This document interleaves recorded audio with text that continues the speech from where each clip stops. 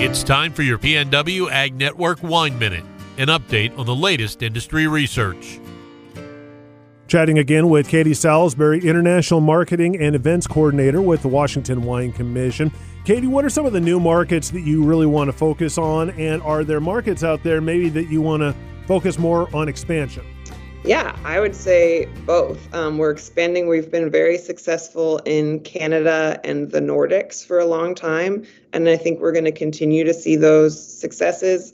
Japan is a great market for Washington State wine, and we're even one of our main goals is to have Washington wine ambassadors in these other countries so that even when we're not there, they're kind of holding the torch. And Japan is a great example of that, where we're doing our certification program and education program so that these ambassadors, these educational ambassadors in other countries can teach buyers and consumers about Washington wine, even when we're not able to travel there. South Korea is a big market for, like I said, for wineries of all sizes. So there's opportunities for small and medium and our larger wineries to grow in South Korea. So all of those markets we're continuing to expand in, I think, is what we're focusing on for this first year. And then as we get towards 2024, I think we can start looking at some new markets that we're excited about to kind of spread the word.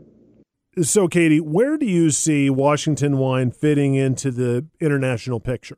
Washington is set up right now to be such the darling of the international world because there's many things that consumers are looking for abroad that Washington just naturally is. I would say we're sustainable by nature. We have that kind of built into our identity from before it was cool.